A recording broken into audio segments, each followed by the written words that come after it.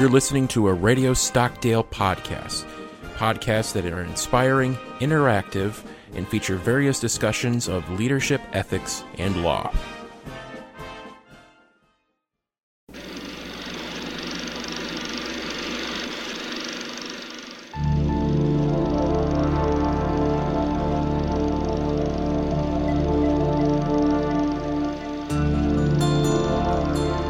Welcome to Philosophy at the Movies, a podcast where we discuss themes in the history of philosophy through the medium of films. I'm Alex Baker, and joining me as always, Sean Baker. And today's topic is the 2009 film, My Sister's Keeper. So, this film follows a young girl. Her name is Anna. Mm-hmm. She is about 12, 13 years old.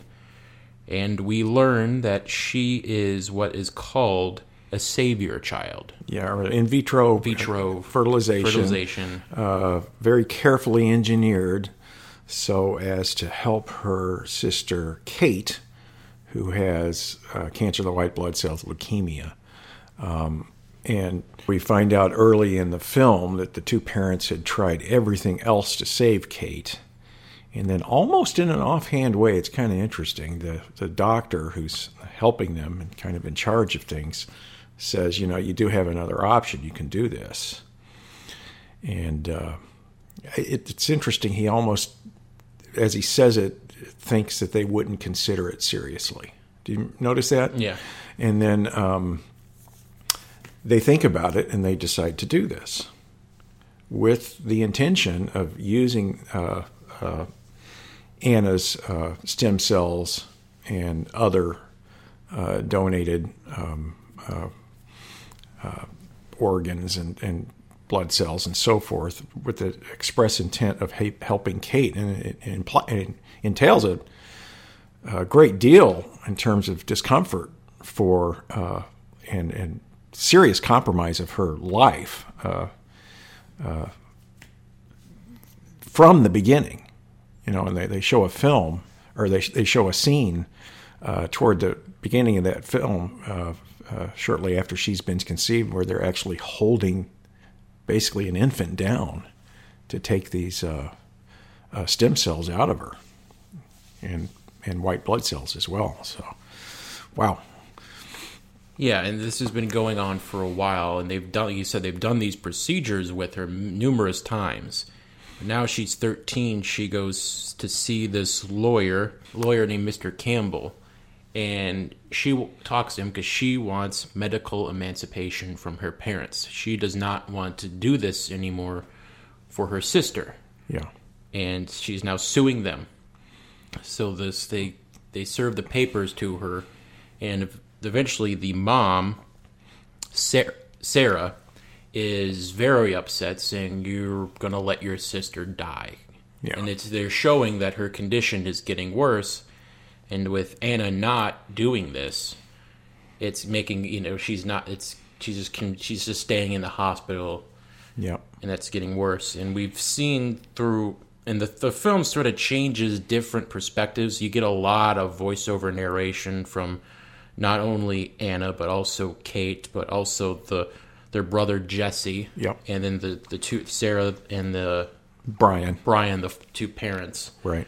And the flashback to Anna. When she was there, another boy in the hospital, I believe, has the same condition. And through flashbacks, she had a boyfriend named Taylor who had the same condition. And it's a deep romance. They're greatly in love, and they have this dance together for all the kids who are in that ward in the hospital. Yeah, basically they're providing them a prom because they can't go to their regular proms because they're all severely immunocompromised because of their cancers. Yes. Yeah, and then she doesn't hear from a couple days after. Eventually her mom checks and they realize that Taylor died. Yes. And around the same time we have these flashbacks, we now go to trial. And Campbell is, he's pointing out to Sarah, they have an argument that he's disgusted by what they've done to Anna. It's like, she's 13, she's had all these problems. Didn't you once think of her or her life? Yeah. And that's what Anna's saying. She doesn't she says, I have to be careful the rest of my life if I get rid of this kidney. Right. And I want to do these things, live a normal life. I don't want to, have to be so cautious and careful all the time. Yes. Because they do a good point of emphasizing here that the reason that they're asking for her kidney is because her sisters, both of them, have failed, right? So she is either doomed to be on dialysis for the rest of her life, which probably isn't going to be too long, or they could take that chance to do the transplant. They are compatible, so they could do that. And at that point, she argues that it would be too much of a compromise of her quality of life, and that's why she wants the medical emancipation. And if I recall correctly, that they're aware, she and Campbell are aware that the existent laws on medical emancipation only allow kids of an older age to do this, and what they're wanting the court to do in this case is make an exception and possibly rewrite the rules, but certainly make an exception in the case of Anna. Yeah, and around this time we're seeing Kate's condition is getting worse, and the doctors pretty much tell the family that she only has a certain amount of time left to live, and she will eventually die. Mm-hmm. And Brian is coming to terms with that, but Sarah is very reluctant. And eventually there's this big scene when he wants to take her to the beach because he realizes this is probably the last time she'll be able to be out of the hospital. Sarah's angry because that's going to make things worse, but eventually they relent. And it goes to the case, and the big reveal is that Anna is making this decision because Kate told her. Kate doesn't want Anna to keep suffering, having to go through this. She just wants to die. She's tired of being in and out of hospitals the rest of her life. I think there's probably depressed over the loss of her boyfriend, Taylor. So Anna is doing this because Kate wishes it. Yes, and she's actually recognized the inevitability of the process. There is no hope. So she's willing to say, well, in that case, it would be unnecessarily burdensome on Anna emotionally, not to mention physically removing one kidney, but certainly emotionally to be forced to continue with this. So she accepts, I'm going to die, and this is ultimately my choice, she says to her mother.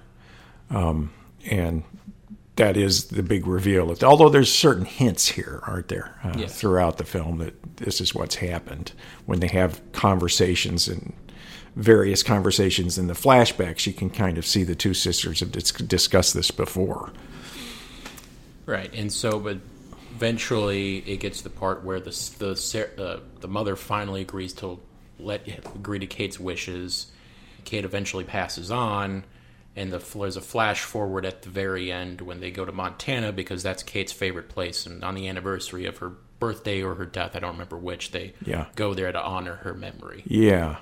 And she actually says, when I leave, I will be in Montana. Come and visit me in Montana. And that's kind of a nice touch at the end of this film. Yeah. The family goes there on an annual basis to do precisely that. Yeah. So that's pretty much the plot of the movie. And while it does have an interesting ethical debate, in my opinion, I felt it was taken away from too much of what I would call melodrama, particularly with the flashbacks with the boyfriend. And everybody has sort of like this tragic little past. When the lawyer, Mr. Campbell, we find out that he's an epileptic because he has an epileptic fit during one of the sessions at the trial. So that's why he's so interested in the case, because they say he doesn't have control over his own body either. Yeah. And then there's even, just briefly mentioned, the main judge of the case. Her son, I believe, died in a car accident. Yes. But it's not memorable because it's kind of thrown out there, but never really discussed. Yeah. And she tries to have an interest in the case, but it's really not that main. And that's the main problem I have with it. There's also the brother Jesse is suffering from some kind of depression because we constantly see him like outside the house and what looks like something of a seedy part of town. Yeah. But you don't really know exactly what he's doing. Like, is he suicidal? Is he trying to run away? Is he doing drugs? Is he selling himself for money? Because he's the one that actually gives her the $900 or so that she offers to Campbell to be his lawyer, or her lawyer. And of course, Campbell does it pro bono, but they don't. They leave that ambiguous with regard to Jesse. Too ambiguous. You don't know what exactly is he doing. Yeah, and that's what I feel it's taken away from. I agree with you. I agree with you. It's almost like, and I know the original novel, from what I've read of it, haven't read it myself, but it is also very heavy in the melodrama. Yeah, we should point out this is a novel for teens and young adults, so ages like 12 to 15, I would say. Yeah, it even has more of that melodrama than the movie script, and they actually toned it down a little bit in the movie script. But yeah, as I was watching it, you saw what I thought were going to be foreshadowings of a rather extensive courtroom drama toward the end, and I thought once you had the hearing begin, you were going to get some good arguments on both sides of this issue, because you're right, it's a ethically very heavy situation, and an ethically heavy situation that has the advantage for dramatic purposes of being one where no matter what option is taken, there are significant moral chasms with any position. So that lends itself to the interesting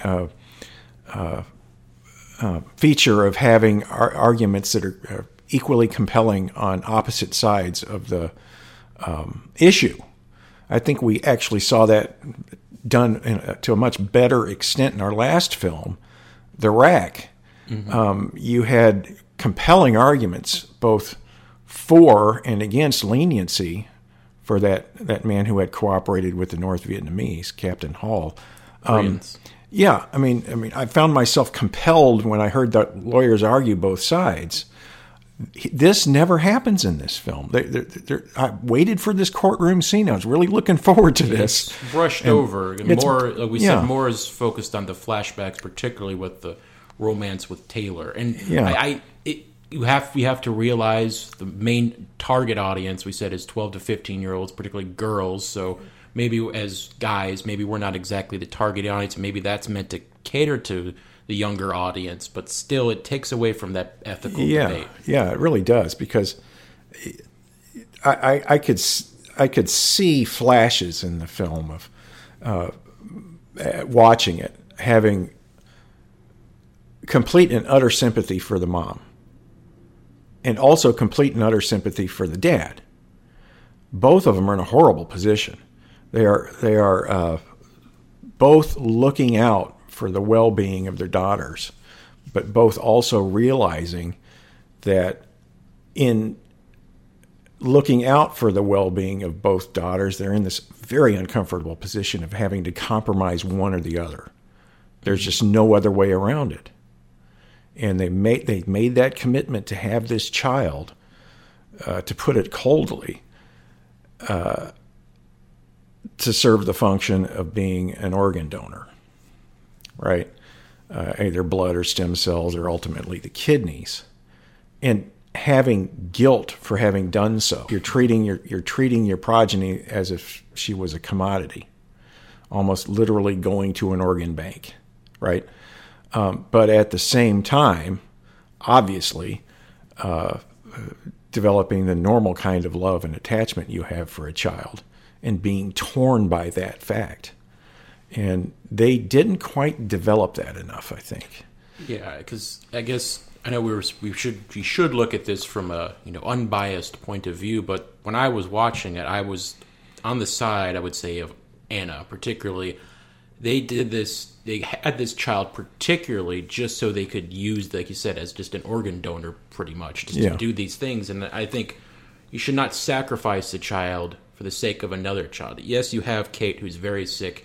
You do everything in your power to make sure, to do what you can to make sure she's treated and she's going to be okay. Price is no object, all of that. But I don't think a child should be brought into this world just for the sake of, we need you to do this. And especially it comes off as pretty bad, because you see her when she's like 5, and she's saying, I don't want to do this, don't make me do this, and they're forcing her to do it.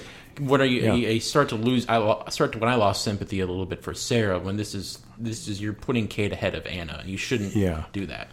And Sarah kind of makes the argument that if we didn't do this, we would not have been doing everything we possibly could for the sake of Kate, right? And she'd be right because there was this option available, and they didn't develop, I think, your line of argumentation that I think is personified in the case of Brian. He's come to the what from the outsider's perspective here is kind of the obvious conclusion that they're not treating Anna as a person. Like I said, they're treating her as a commodity or a set of commodities, and looking at it from the perspective of somebody that's familiar with history of ethics, philosophical ethics. This is a classic case of something Immanuel Kant told us we should never do. He always says, and this is almost an exact quote, always treat other people not merely as means to your own ends, but also as ends in themselves. In other words, persons.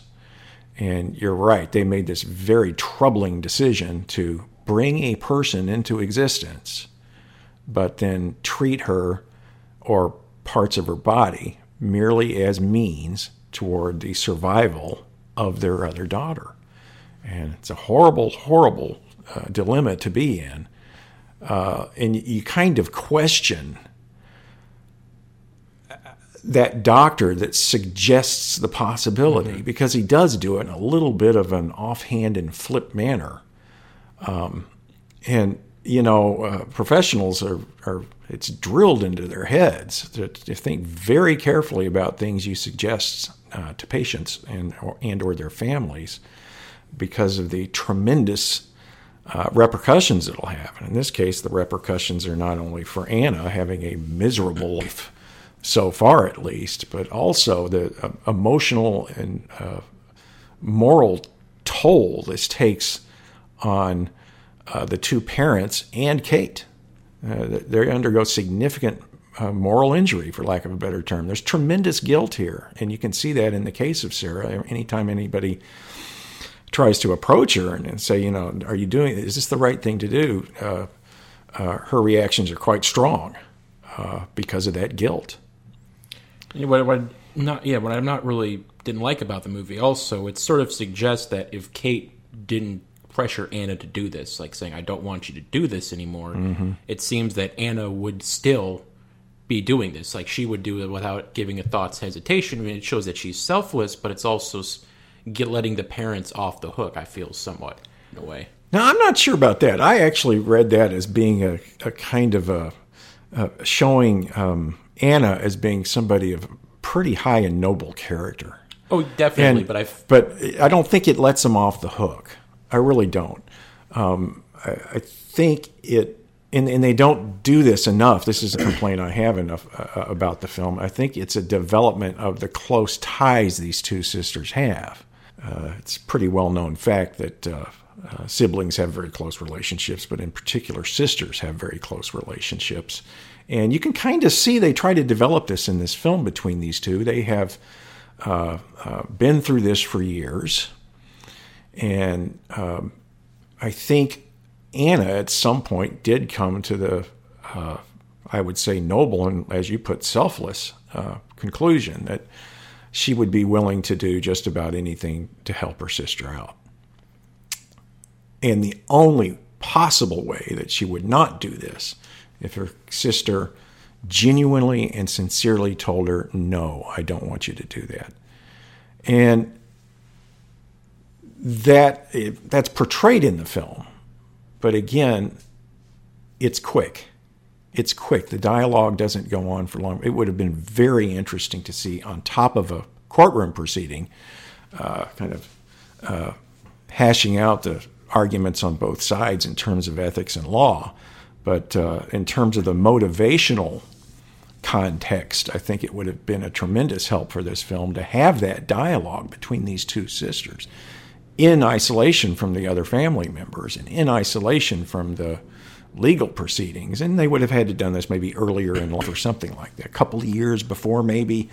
But again, it's like they made a decision not to do that, and they made a decision to try to, as you pointed out, give all of the supporting characters that really don't have too much of a role in the film some kind of background that would make you understand them as being sympathetic and perhaps biased. But they don't develop any of those. And they did that with too many people, too many of the supporting cast. Like, I remember watching first half of the movie, like there's 5 different voiceover narrations. You get from practically every main character in the movie. Yeah. And, well, I think another ethical case that's brought up in this movie is, I would say, is the right to die. Yes. Because this is in what Kate wants to do. And the 2 notable cases that always come to my mind in real life, one was the case of Ramon Sampedro, who was a Spanish man, he didn't have cancer, but he was a quadriplegic after a diving accident. Yes. And he wanted to die. I'm not sure if his life was in danger, if he could still live being a quadriplegic, but he just wanted to die because he didn't want to be a quadriplegic anymore.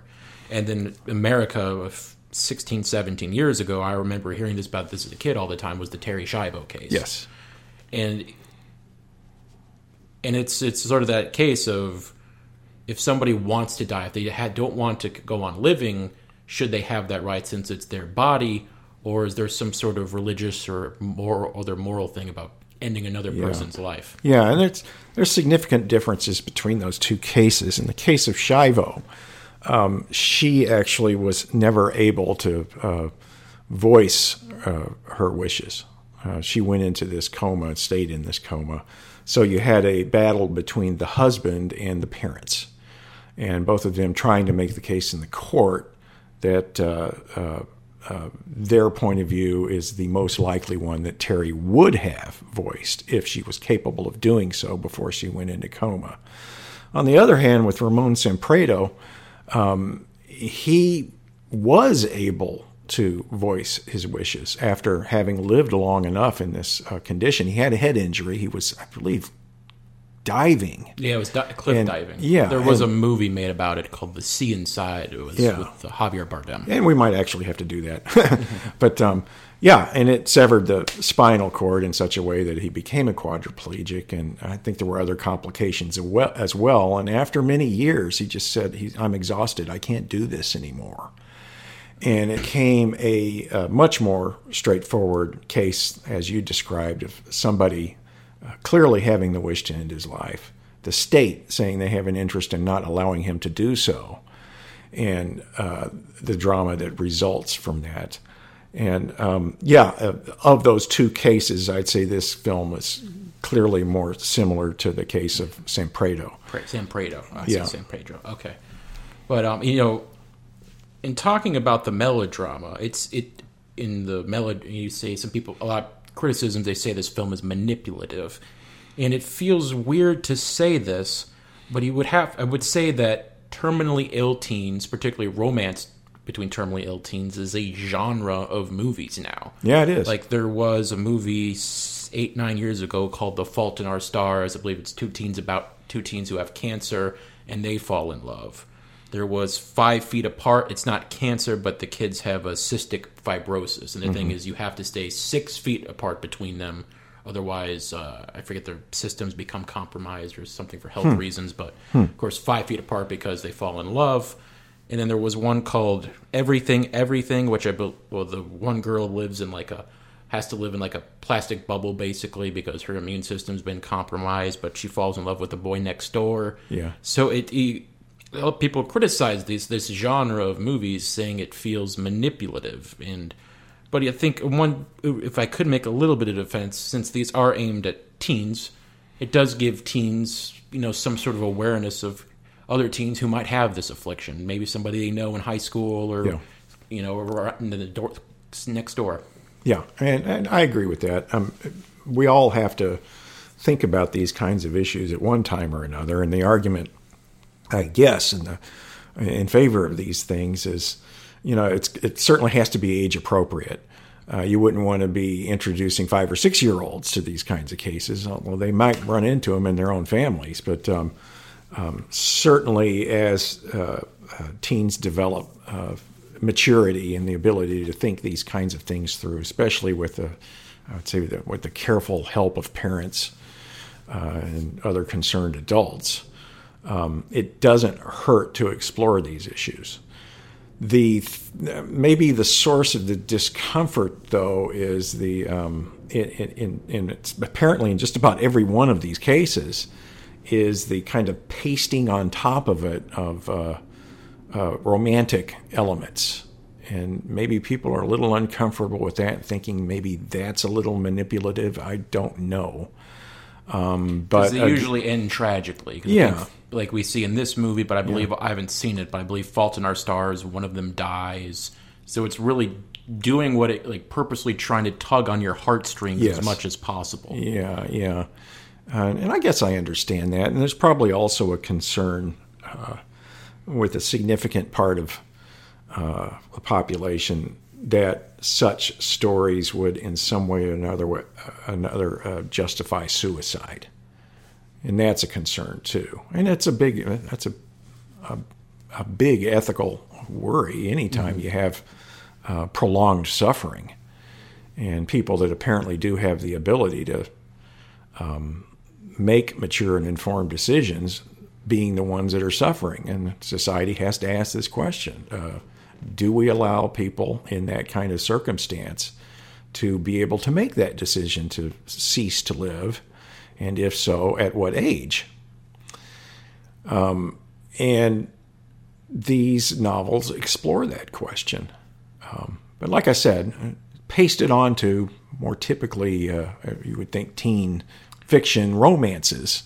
And maybe that is what makes it seem a little bit manipulative. You're tapping into the kind of emotional undercurrents that teens already have to get them engaged with the story. Maybe. Comparing it to genres, I mean, it feels weird saying this is a genre, but it also kind of feels weird saying that Holocaust movies are a genre. Yeah. But it is. There's been many, many movies made about the Holocaust. Sure. And like certain genres have tropes, like horror movies have certain tropes. Holocaust movies have certain tropes. It feels weird saying this. You feel like it's tasteless almost saying it, but there's certain things to expect in a movie about the Holocaust. It's like there's certain things in this to expect in a movie about teens with cancer. Yeah, and in general, it's uncomfortable for us to admit that the movie industry and the literature industry, as it were, capitalize on these kinds of misfortunes. And people write books and make movies that make money on top of these misfortunes. So that's certainly an issue it's proper to feel uncomfortable about that, I think. Yeah, one of the last things I wanted to bring up before we start wrapping up is we've been talking about this issue of the savior child. And we both feel, I'm on the side of you shouldn't be doing this to let the child suffer. But it seems that more people are okay with this. I was looking into it. In the UK, it is legal. Mm-hmm. It's in Australia. They review it case by case, but they will give it approval. The medical board or whoever reviews it can give it approval. Yeah. And there was a poll in the US. I don't know exactly when it was taken, but it said that it was 4,000 people, I believe, were polled, and 61% of them approved this idea.